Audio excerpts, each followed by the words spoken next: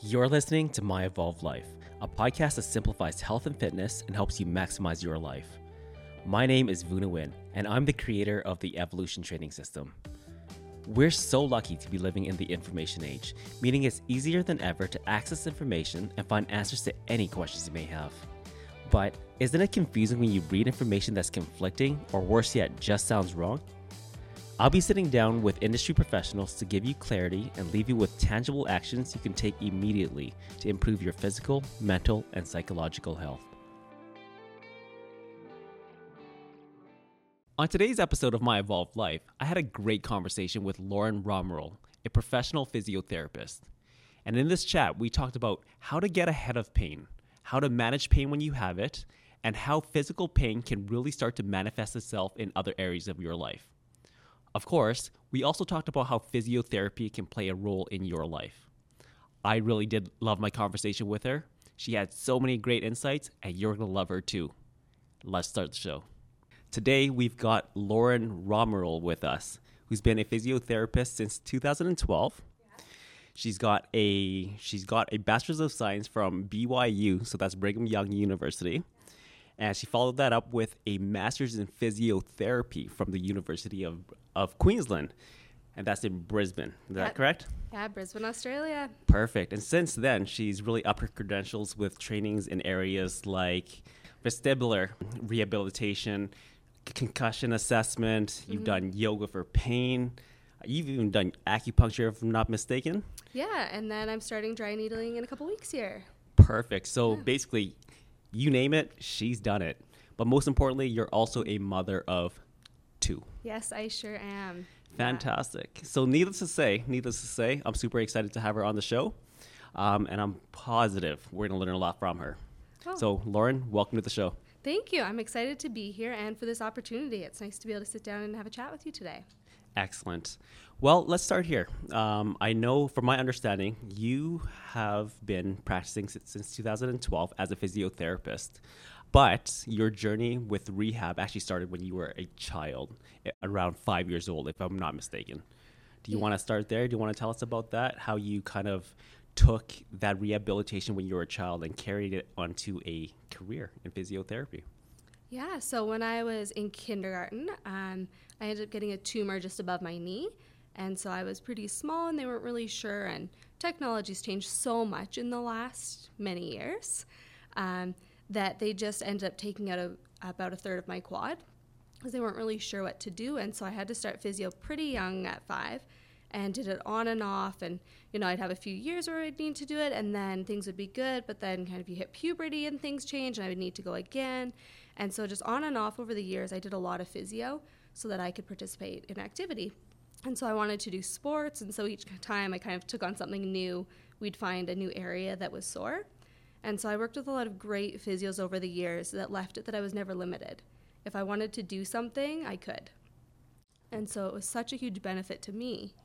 Yeah. And that's when you made the decision that you wanted to do it kind of long-term as a career to help other people from pain, so to speak. Is that correct? Yeah. So then I went off to college, you don't really know at 18, and was in school for a bit and just knew I wanted to help people. And that just seemed like a good path for me that I'd be able to balance out a future family and then a career. And so it's been great because I find I can work kind of as much as I want, or if I want to work less, I can work less. But when I'm at work, I have that opportunity to make a difference for people, whether it's with their pain, their function, getting them back to activity. There's just so many options of how I can help them get back to something they love. And I know it works because it's worked for me. That's amazing. And I understand that just based on kind of studying you, you've lived a lot of your life in pain or suffering through pain. Were you able to kind of translate some of those experiences into the way that you help others? Yeah, 100%. So when I was 18, I was diagnosed with endometriosis, which ends up being chronic pain. And there are some times that it's better than others for sure. And it took a while for me to kind of accept that and learn how to deal with it. Because I think initially when we're in pain, we just think that everything's going to be about that pain, but it doesn't have to be. So over the years, I've learned so much about how to manage my own pain and how to have it where it's just kind of background noise. Sometimes there is some pain, and sometimes, there's so many other things that are more important in my life that it's not really there. And so being able to learn to manage that and finding that there's so many ways to deal with chronic pain, where it doesn't have to be the focus of your life. It can be part of your life, but it doesn't have to be your life, has given me, I think, kind of that insight into how to help other people. Because then I can look and say, hey, like, I've been there, and you know what? It's hard, Right. and it sucks, but there's so much that you can do. It doesn't have to be your future. Oh, absolutely. And one of the fascinating things that you've said in your blogs is that pain shows up in every area of life. Mm-hmm. So can you speak a little bit about how physical pain can really start to manifest itself in other areas of your life, like mental health, if you don't get ahead of it? Yeah, so I think that's one of the big things that we don't always recognize is that if we have pain, we just think, oh, you know, I'm sore, and sometimes we just let it go on because we're trying to tough it out. But when you're in pain, physically, it starts to take a toll on your sleep. And so if you're not sleeping well, then your pain can be worse. But then when you're in pain all of the time, it takes a huge toll on your mental health because it's draining. Pain is exhausting. And not just that physical exhaustion, that mental and emotional exhaustion. It's going to take it out of you. Every time you can't participate in something because you're in pain, it takes a little bit out of you. And especially with mental health, the more you're in pain, the more likely you are to suffer from anxiety or depression. It just impacts so much. I mean, physical pain can manifest itself in those ways, but also anxiety and depression can manifest in physical ways. So it goes both ways, that if we're not managing one of these areas, it's going to affect everything. Right. So they're very much not independent. They're very codependent. Yeah. There's a very strong relationship between physical and mental health or pain. Yeah, huge. So I found in just my personal practices that it's been a great opportunity when I work closely with psychologists or counselors or social workers, because there's such a need for people in pain to have more than one resource. Okay. And to be able to know that, hey, yep, you're in physical pain, but also, you know, what's going to help is if you can learn to understand your pain, how you deal with it, how you manage it, how it's impacting you. That's going to help you heal physically, but then you're taking care of that mental health aspect. So I find working with other practitioners makes such a huge difference. Oh, absolutely. That's fantastic. Now, let's go back to what you do quickly. Yeah. When we hear, as a layman, when you hear rehab, you think you know what it is, mm-hmm. right? But there is, I believe there's still a misconception or confusion as to what rehab really, really is. So how would you define rehab? That's a big one. So I think some of the things with defining rehab is it's not just exercise. A lot of the time people come in and they think, oh, I'm going to come in, you're going to make me do exercises like with TheraBands, and it's just going to be painful, and then it's going to be terrible. But really when you're coming in for rehab, it's me getting to know you and getting to know, what are you here for? What are your aches and pains? What are your goals? What functional things are limited? What do you do every day that you can't do? And then it's creating goals around that. And the goal with rehab isn't for me to see someone forever. I want to see someone as few times as they need to be successful. And so I want to make it so that they have the tools to take care of themselves.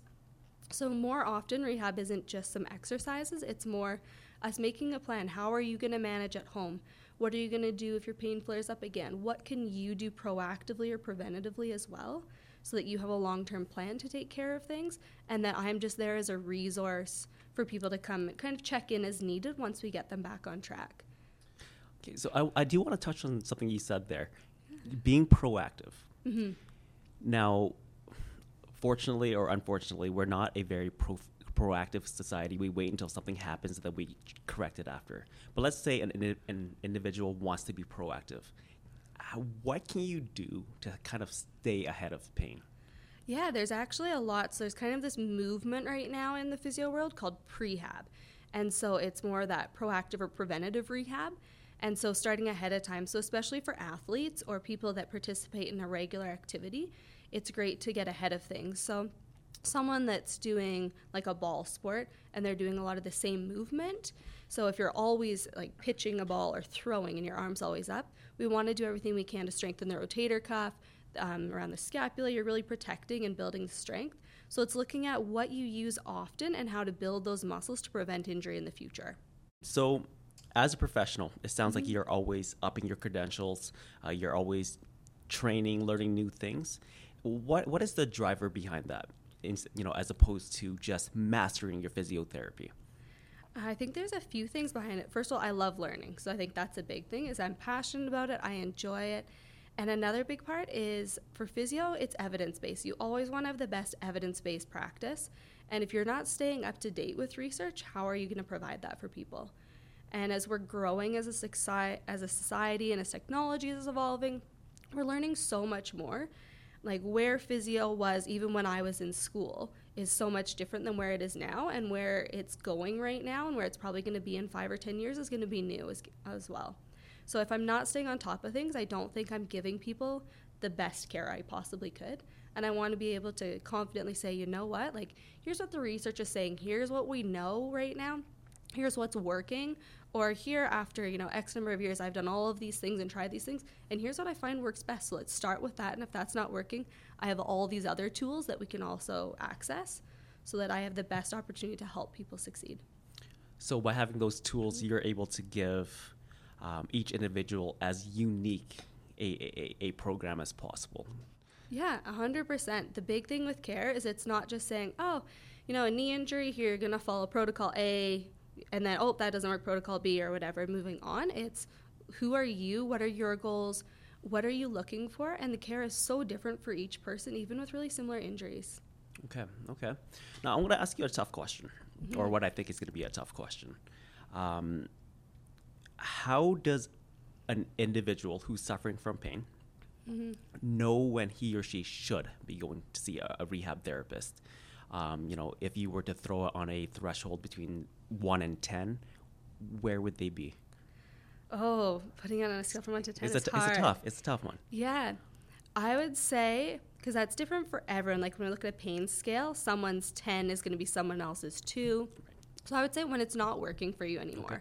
When it's impacting you and it's affecting part of your life. If it's limiting you from doing something you enjoy, you need to be checking in with someone, getting some help. If it's kind of that ache where it's annoying, but it doesn't bother you at all, if it doesn't bother you, that's fine. When it doesn't work for you anymore, that's when you should seek some help. Okay. So one of the problems that we have, I think anyways, nowadays is that we like to self-diagnose or, we'll go onto Google or WebMD and self-diagnose. And that could be a dangerous game because, well, really, who knows better than a professional, right? Yeah. Things that you find on the internet can be very, very generic. Do you find that to be a problem at all, where clients that come to you, they have this impression that they may know better than you do? Mm-hmm. Yeah, we do see that in some different aspects. I do a lot of vestibular therapy, so I work a lot with dizziness, and often people have this impression that all dizziness is vertigo. So they come in and they go, I must have vertigo. Okay. And so they come in, they're pretty sure about that. And sometimes they've even seen another health professional, like a physician, who said, yeah, probably vertigo. So they come in with this set idea, okay, well, how are you going to fix it? And not always as keen for the whole assessment, because most of the time I would say probably at least 60% of the time when they come in saying it's vertigo, it's not. So majority of the time when they have that impression, when we do some testing, that's not what it is. But it's just because that's the most common type of dizziness that people know. And it's the same with other injuries. When people come in and they think they know, it takes a little bit more work to build some trust almost and to say, hey, like, that might be it, but I don't want to miss something. And so we're going to do a really thorough assessment to make sure we get the whole picture. And then at the end of the assessment, I go through it with them and say, you know what, here's everything we found. Here's what it looks like. Here's the most likely diagnosis, or here is for sure the diagnosis. And here's the best treatment plan. And usually if they can see that you're being thorough and that you're just trying to give them all of the information, they can get pretty on board by the end. That makes perfect sense. So that would be the self-assessment side. Mm-hmm. There are many people out there, and to some extent, myself included, where we also like to self-treat. Mm-hmm. Do you have any cautions there for somebody who might be treating themselves based off of advice they found on the internet? Yeah, it can kind of go two ways. They either are just doing something that might be in pretty much the wrong direction, where if it's not if the diagnosis isn't what they thought it was, then it might just not be impactful, or it might potentially do more damage depending on what they're doing. But the other big one I see is people will go, okay, especially with back pain, I've hurt my back, it's likely, you hear like my discs are out of line or something like that, which doesn't really match up with science very well. And so they'll come in and they'll say, well, I hurt my back and I haven't really done any movement for 6 weeks and it's not gotten better.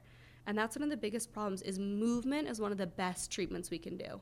Especially with back pain, research is now showing that there's not a specific movement or exercise that's best for back pain. It's movement that's best. So finding movement that's good for someone. So this thought process that people have that they shouldn't move when they're in pain is actually what's setting them back in their rehab. Because the longer you're not moving, the longer it's now going to take for us to get you moving and change those pain signals. Yeah, so I think that's the big one is when people think, oh, I have this injury, I should do nothing until it gets better, and that's kind of the treatment plan they follow, that it can take quite a bit longer for us to get things back on track. Okay. I think that sets me up pretty well for the next question I wanted to ask. So going on back pain. So when an individual is suffering from back pain, how does he or she decide between going to see a rehab therapist versus a chiropractor? Like intuitively, they may not know that, right? So how do they make that decision? A lot of it can be personal preference. I know there's a huge variety in both how physios and chiropractors treat. It seems like more commonly now we're overlapping a little bit more, where we're both kind of focusing on that initial decreasing the acute pain and then working on building strength. So I know some chiropractors that prefer just to help in that initial stage with the acute pain, and then they'll transfer them back over to physio for us to do more of the long-term management. So I think it depends what you're looking for. Usually on the physio side, we're really focusing on that strength building. So how are we going to manage the pain, but also how are we rebuilding that strength and getting you moving again? I can't speak as much on the chiro side since I don't have as much experience there. But I know for the physio side, a big thing that I'm doing with people with back pain is movement. How can we find movement that's gentle movement, that's not making your pain worse, but's getting you moving? Can it ever be too late to get into rehab? Like, can you wait too long, so to speak?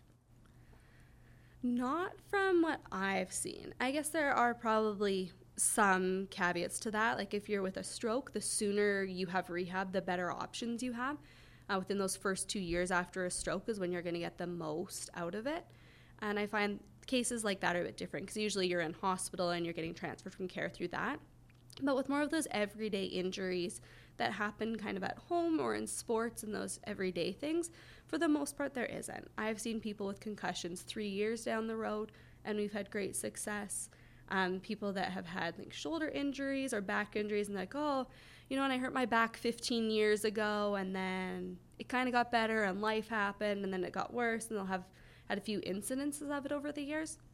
Just because it's been a long time since the initial incident doesn't mean there's nothing we can do. Usually there's still quite a bit we can do with it, and it just takes a bit more time. So the longer we have pain, the longer it's going to take for us to get into rehab. Right. Yeah. So it's really just pain management at some point. And that's great. Now I want to ask you a fun question. Okay. Given that, you did go through rehab as a child and you do have 2 kids of your own, are you doing anything with your kids today that you can kind of share with parents out there that can set their kids up for long-term success and staying away from pain? I think the big thing with kids is just getting to know your milestones a little bit. What benchmarks should your kids have and when should they be getting there? Because if they're not getting there, it's good to just get in for an assessment with a specialized pediatric physio. So with things like crawling, often I know as like when I was a new mom, that's a big stress. Is your kid crawling in time? Whose kids are crawling from baby class? Where are they at? And crawling actually isn't a developmental milestone. Kids don't have to crawl. They can go from sitting to kind of moving, however, whether it's a scooting, an army crawl, a crawl, to standing and walking. But if they don't crawl at all, that's okay. And that's not a milestone that a kid has to hit. But, if your child's not walking by 18 months, that's a time to just kind of check to see if there's physically a reason why they're struggling with it that can be worked on. Because that early intervention makes a big difference. Right. Yeah. So what about a little bit later on in their lives? So I know a lot of kids, they get involved in sports and stuff like that. And injuries are natural. But we do have a lot of kids playing, say, football, getting into contact sports a little bit earlier. I know you work a lot with the brain. Yeah. Is there any advice you can give there? Yeah, so I think if you're trying to be proactive in more of those contact sports, I know they're trying to change some of the regulations, and some have been changed at the age that contact can start now, especially in hockey, which is going to make a bit of a difference. Because do kids when they're, 8 need to be body checked? Probably not. We'll let the brain develop. But as a parent with anything like that, always have your kid in a helmet. A helmet's not going to prevent a concussion, but it's going to prevent something more serious. So even if it's, your kid's on a bike, get them in a helmet. They're doing anything that could have that contact sport, get them in a helmet. And then I would say it's good to just evaluate how often are they getting hit. If they're in a sport that has a lot of contact, are they taking a lot of big hits? And just noticing, is there any change with your child? Is it cognitive? Is it mood-wise? Things like that to watch, because if they are noticing any change, you want to stop the activity and get an assessment just to see how they're doing, especially as they're still developing. Now, I don't have kids myself, but, that is the plan at some point. And I want my kids to be as active as possible, to be as involved in sports and physical activity as possible.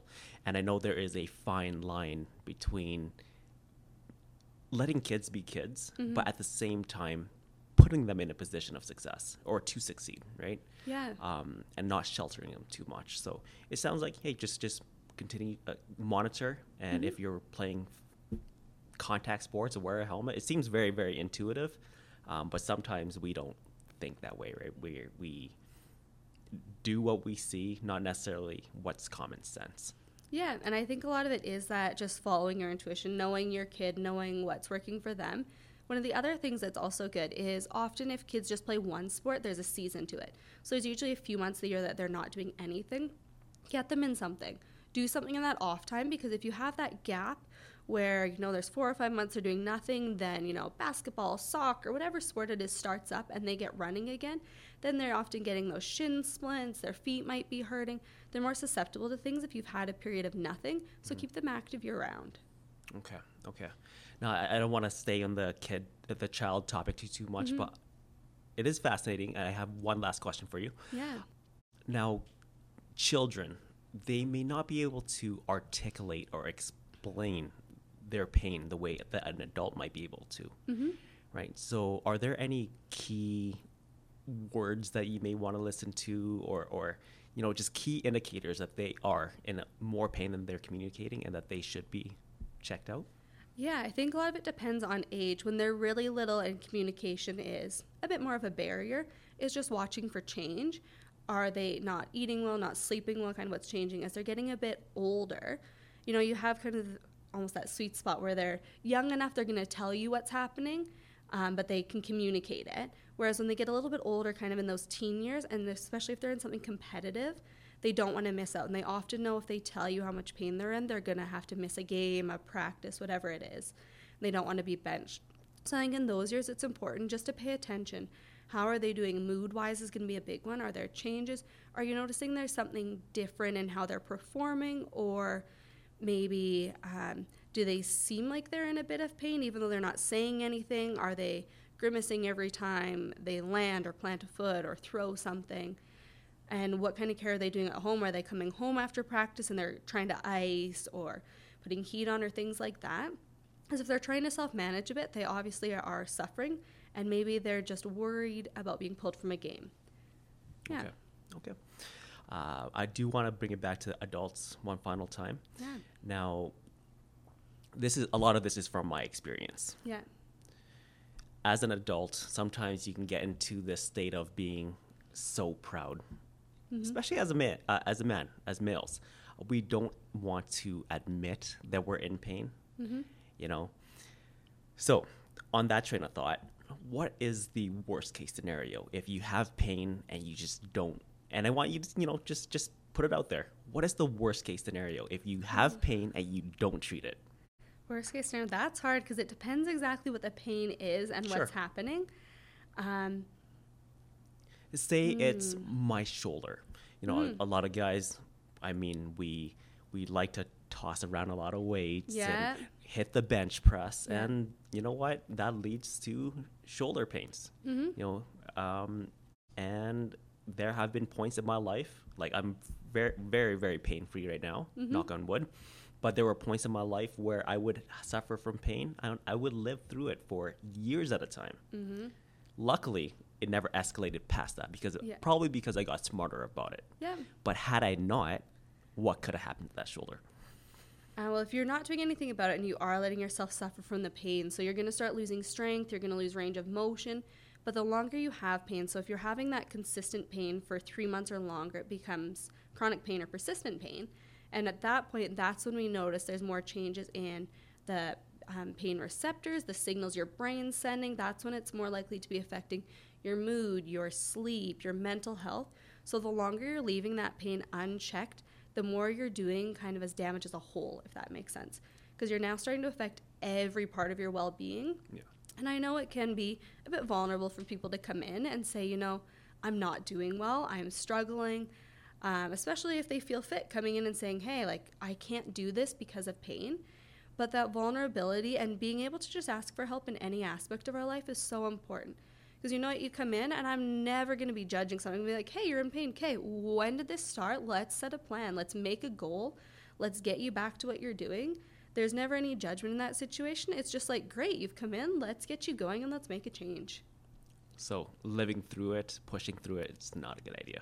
I wouldn't recommend that. And there is kind of that mentality like, well, I got to push through it as much as I can. If I can't push through, get help. Get help sooner. Get help before it affects everything so it takes less of your life to fix it. The sooner you get in there and the sooner you get started on treatment, the less time you're going to be going for treatment and you can't right back to what you're doing instead of potentially suffering for years, right? That's common sense. It makes perfect sense, but many of us don't live or abide by common sense. No, most people don't, but it's always a good reminder, if you're having that pain, what's the harm in getting checked out? And a big thing is most people have benefits. If you have some benefits, why not use them to get checked when you're sore? Absolutely. Yeah. No, that's great. So what's next for you, Lauren? You said you were going to start dry needling. Mm-hmm. What else? Yeah, so I'm taking a dry needling course in the next few weeks here, so adding that in. Also delving a little bit more into that physio yoga sense, where I'm really looking at the whole person and general well-being. So it's not just when you come in and your shoulder's sore. It's your shoulder sore, but how are you doing?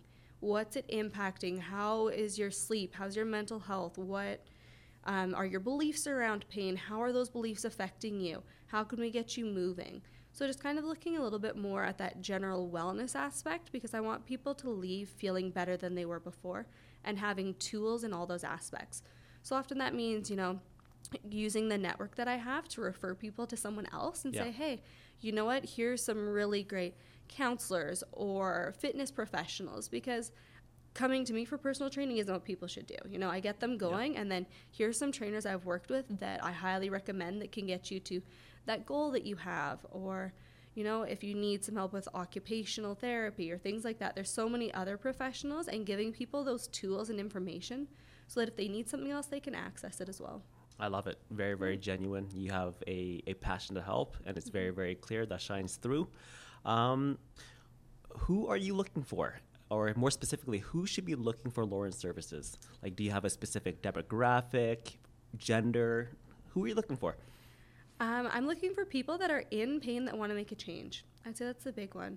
People that are suffering or have tried things and it hasn't worked because I'm ready to sit down and work through, what hasn't worked for you. Let's make a new plan. Let's do something different. I think that's the big thing is people go, well, I tried physio once and it didn't work for me. Okay, that's all right. But you know what? There's so much more we can do. I always work individually one-on-one. We have a private room. So it's that one-on-one time and attention saying, hey, what's going on with you?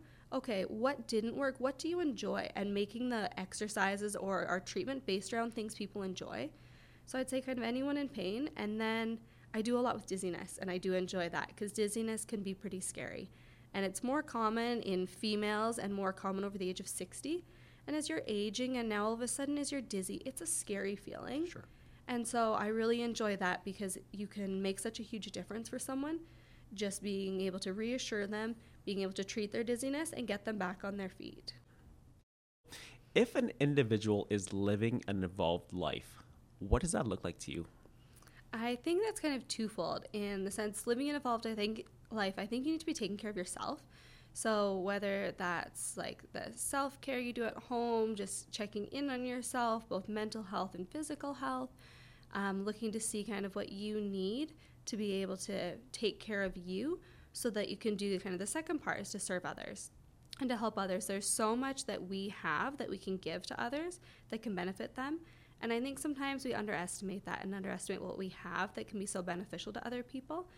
But really, whether it's just taking a few moments to help someone, at the store, or going out of your way and volunteering somewhere, I think living a life with service is a big part of living an evolved life and helping those around you and in your community.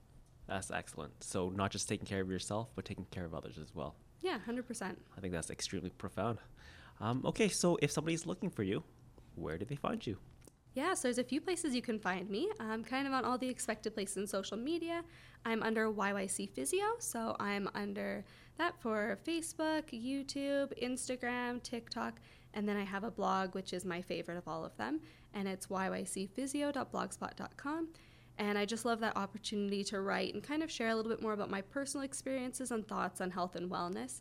And I think being able to give some insight on things that have worked for me just kind of helps people understand who I am, but also kind of a path that I've had to get to where I am, and that there are so many ways that we can, be healthy and well and get through things.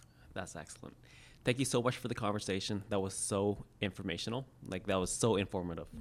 I really appreciate your time, and thank you again. Yeah, thanks for having me, and I look forward to seeing kind of where everything goes with you guys and being a part of this. So thank you. Thanks for joining us for this episode of My Evolved Life. Guys, if you found any value at all, and I'm sure you did, make sure to subscribe to the podcast. If you have any questions about this or any other episode, or you want to be a guest or recommend a guest, send us a message on Instagram, Facebook, or LinkedIn at EvolutionVN. Oh, if you think your friends would enjoy this podcast, please make sure to share it with them. Until next time, live your evolved life.